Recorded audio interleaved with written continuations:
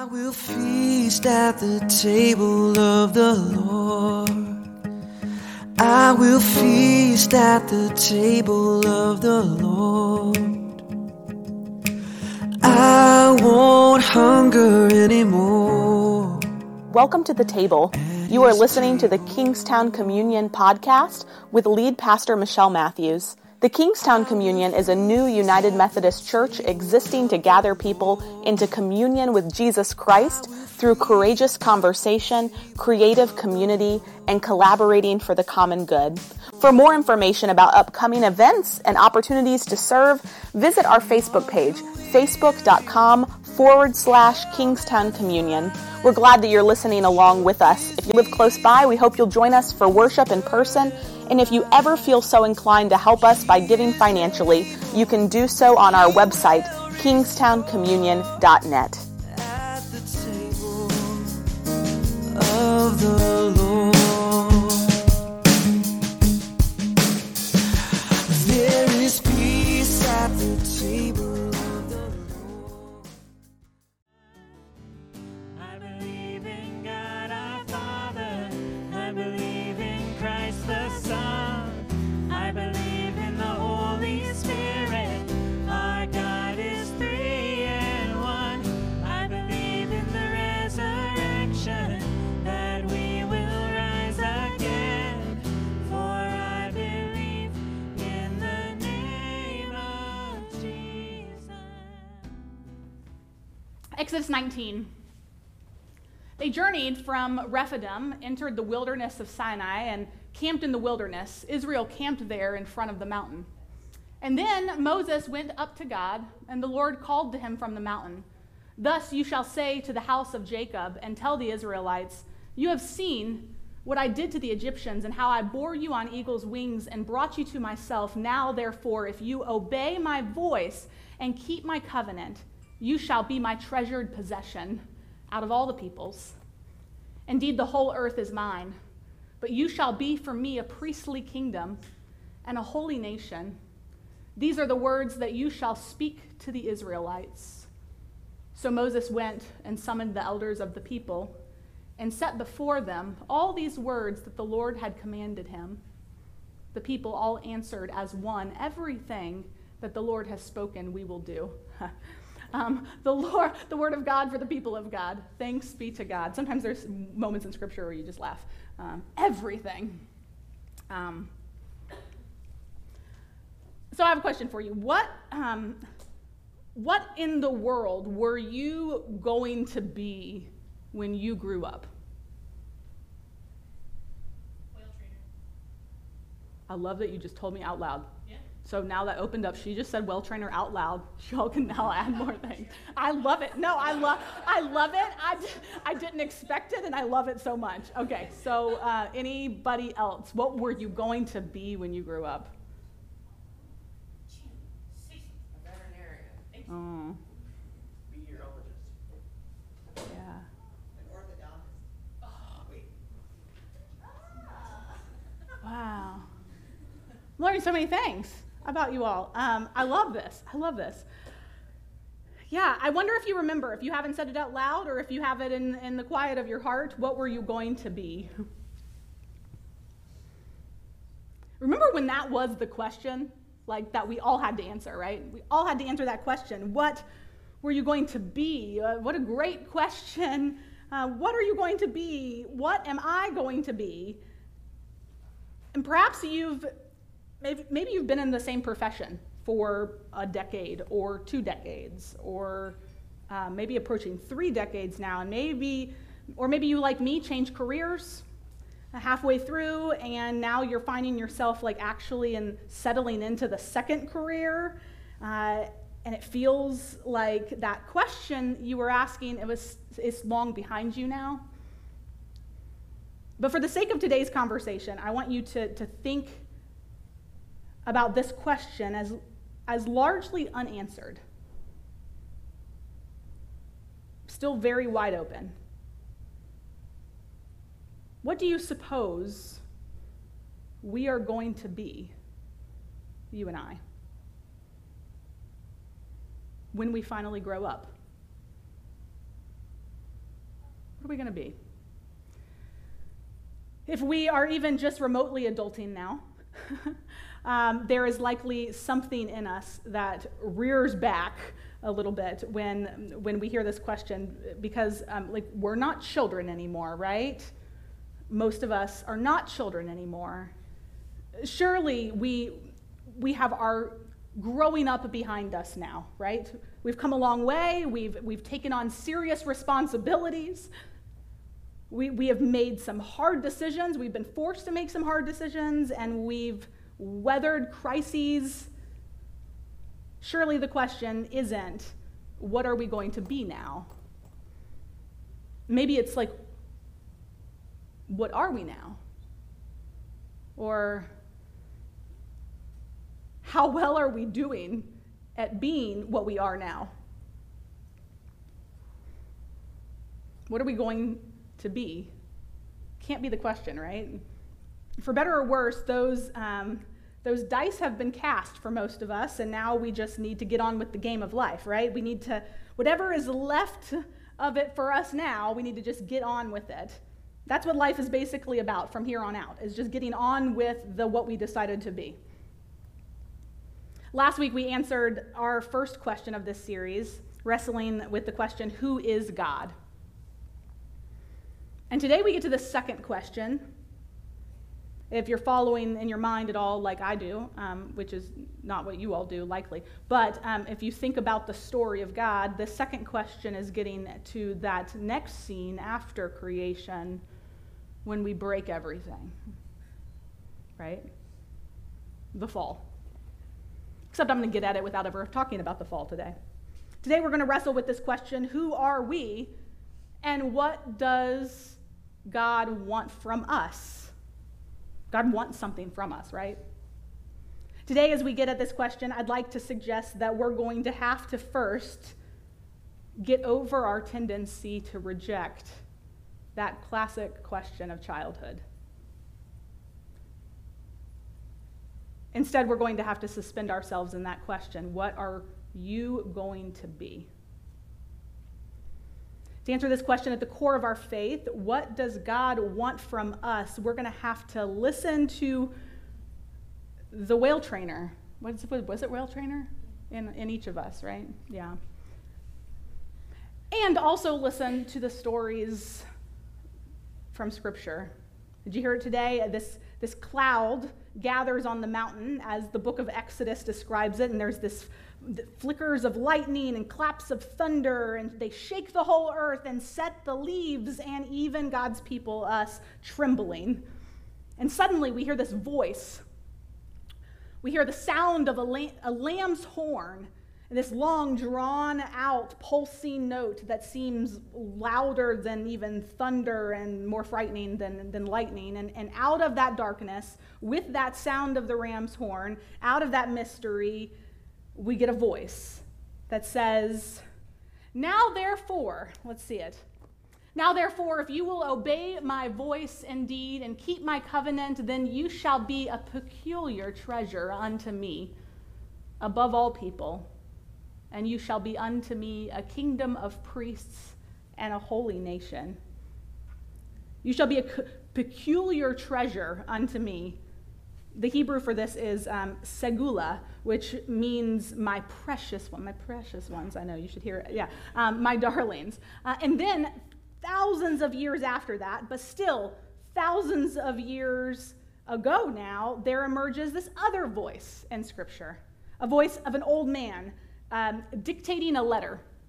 There's actually reason to believe that this old man may actually have been the one who up until the very end was the best friend that Jesus ever had.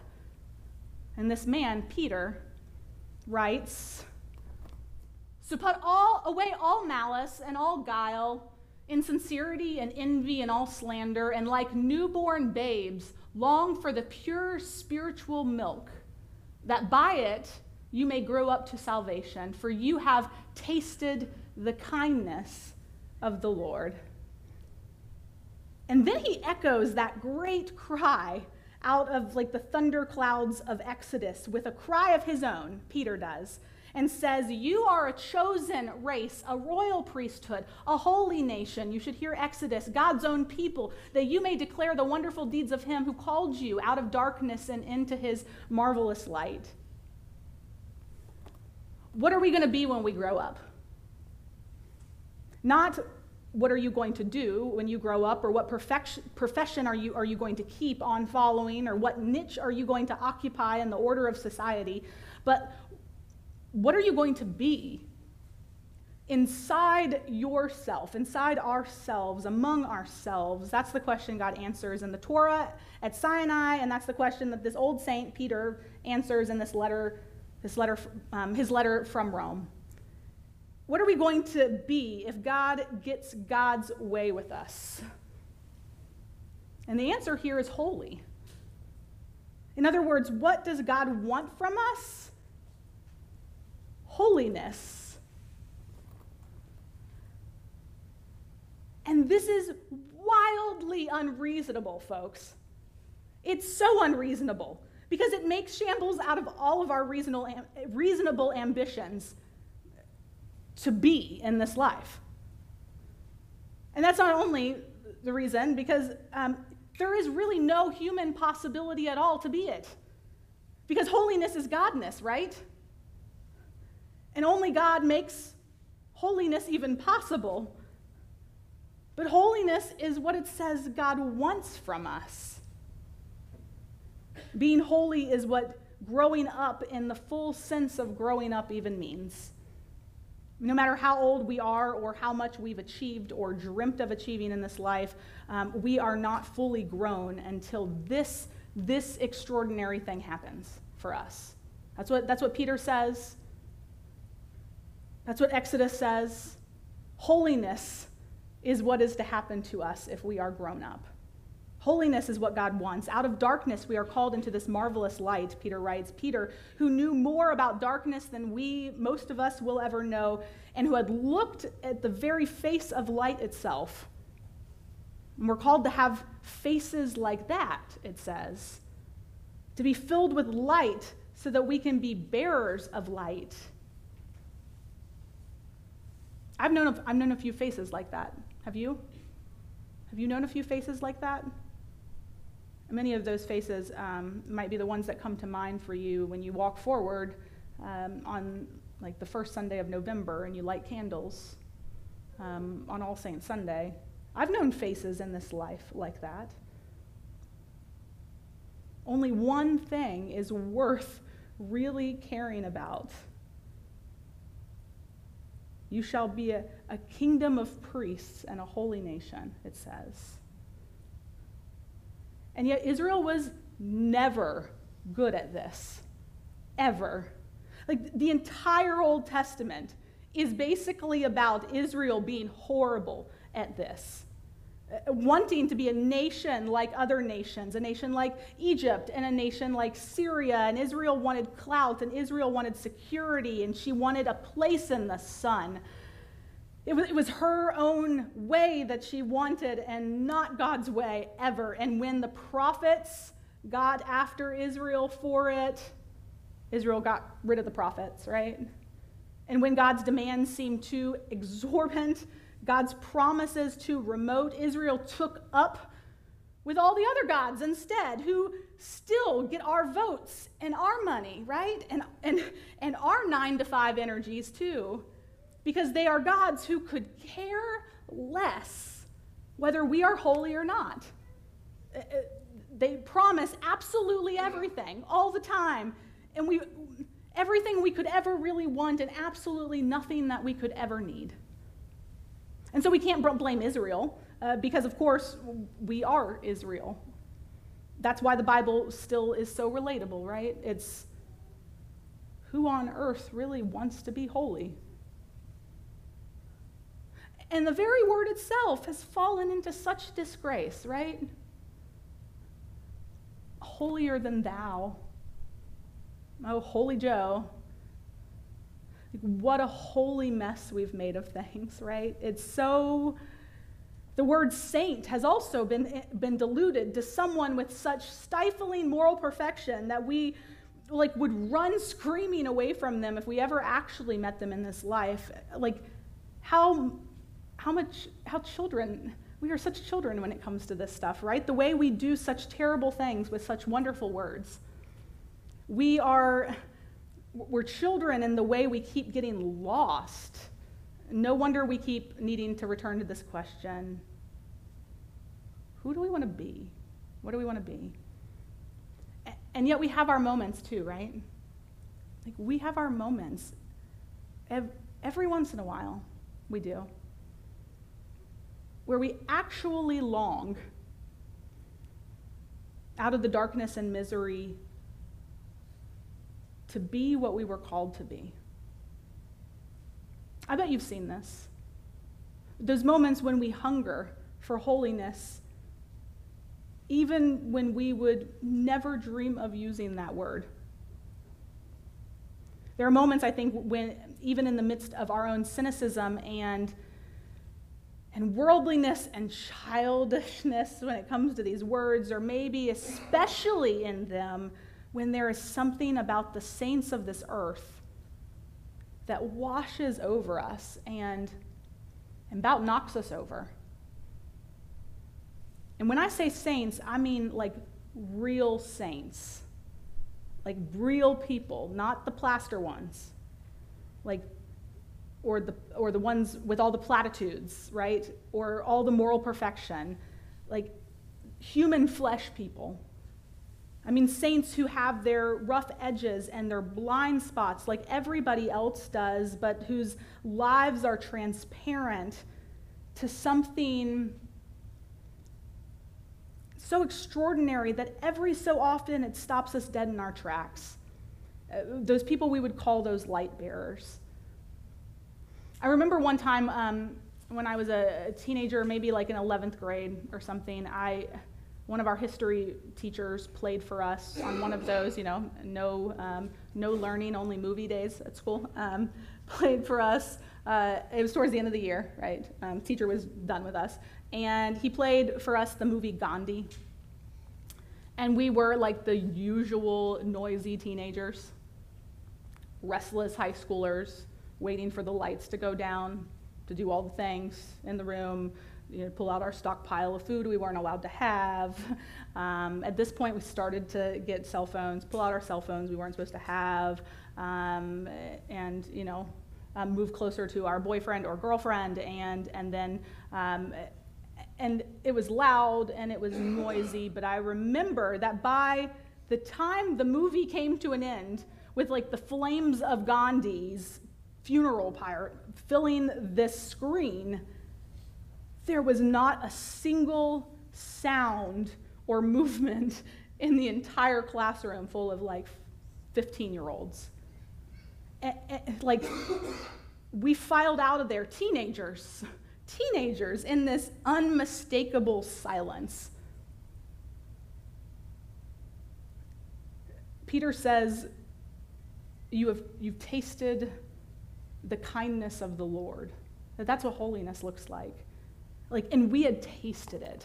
We had tasted it in the life of that little bespectacled man with his bare feet and whatever he had in the way of selfless passion for peace and passionate opposition to every form of violence in the world. And we had, all of us, tasted something that day in that classroom of at least for a few moments that made every other kind of life, every other thing we were doing feel empty. You know what that's like? You shall become a kingdom of priests and a holy nation. It says, can a nation even be holy?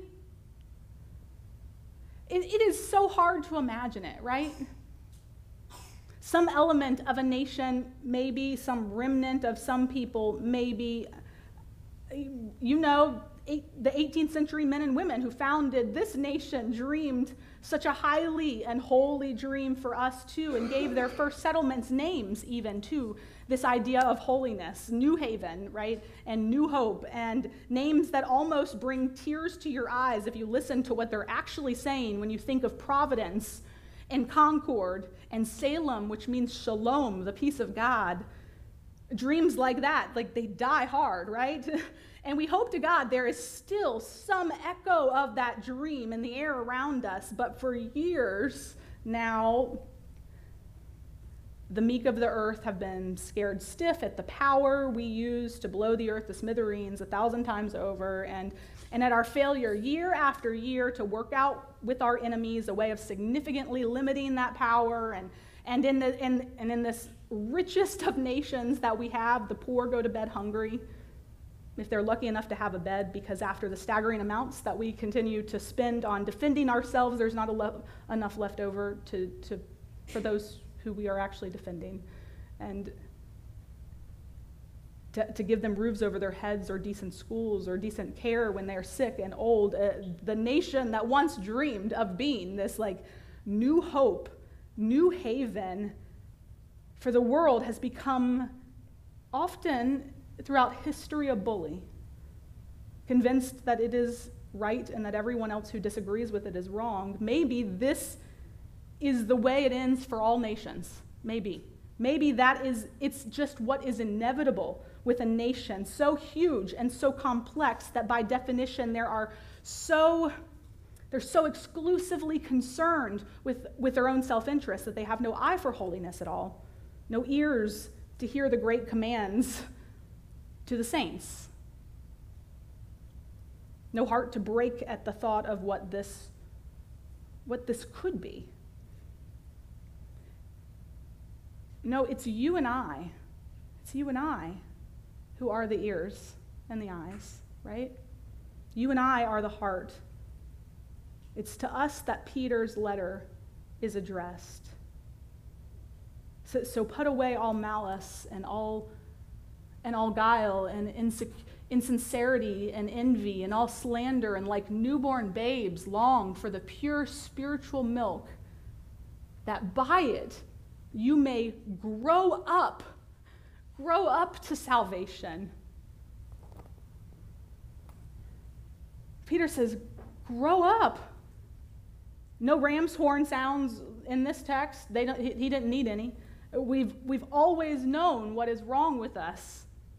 The malice in us, even at our most civilized, the insincerity in us, the masks we do our real business behind, the envy, the way other people's good fortune can sting us, and all the slander, even when we love each other, all the slander. And it's also childish, and so Peter says, put it away, grow up into salvation, for Christ's sake, grow up. For old people, isn't it too late to grow up? Or for young people, isn't it a little too early to grow up? I don't think so. We have already tasted it after all, right? If we've tasted it, we can grow into it. Tasted the kindness of the Lord, as Peter puts it. Peter uses these words, the kindness of the Lord, when he talks about the holiness, the godness that God wants for us. What does God want of us? God wants us to grow up into salvation. God wants holiness. And how do we begin to glimpse this? That which is beyond even us to glimpse, right? The holiness that is wholly God's, and yet is also said that it should be ours. If holiness is what God wants, how do you even begin to give God what God wants then? Peter says, by tasting the kindness of the Lord. Be kind, because although kindness is not by a long shot the same thing as holiness, kindness is one of those doors that holiness enters the world through, enters us through. Not just gently kind, but also sometimes fiercely kind, right? Be kind enough to yourselves, not to just play it safe with your lives for your own sake, or think that you've already grown up because you know what you want to be, but to spend at least part of your lives for God's sake and for the world's sake, if you believe in the world, and thus to come fully alive with it.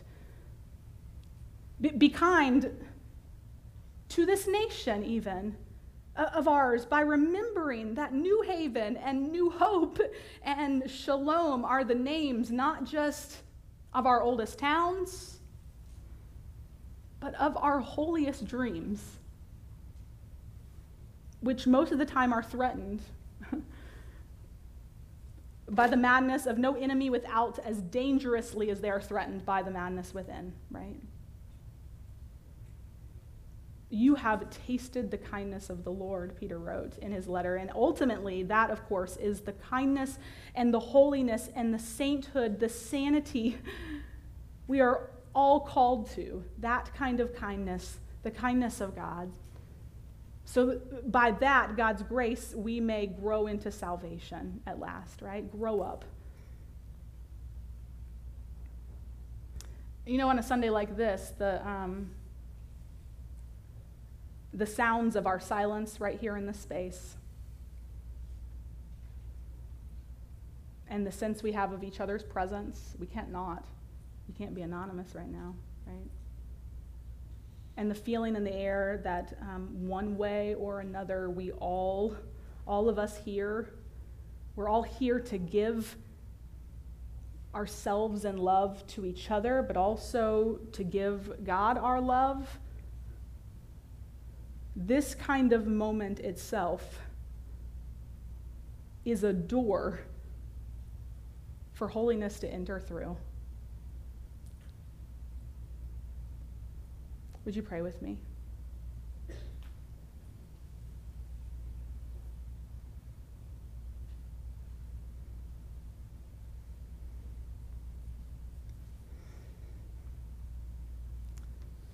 God, there's a reason why over and over again you relate to us and talk about us as your children. It's not just never has been applied in Scripture to just talk about those 0 to 17, but all of us. We're all in need of growing up.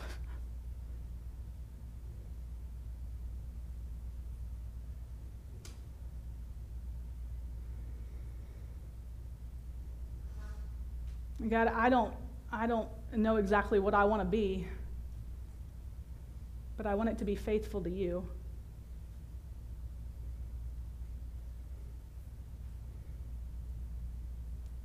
And so, God, lead us on this journey towards growing in salvation, towards holiness, and help us throw away our childish ways of writing those words off as not relevant or making them something so tainted it's never what you meant.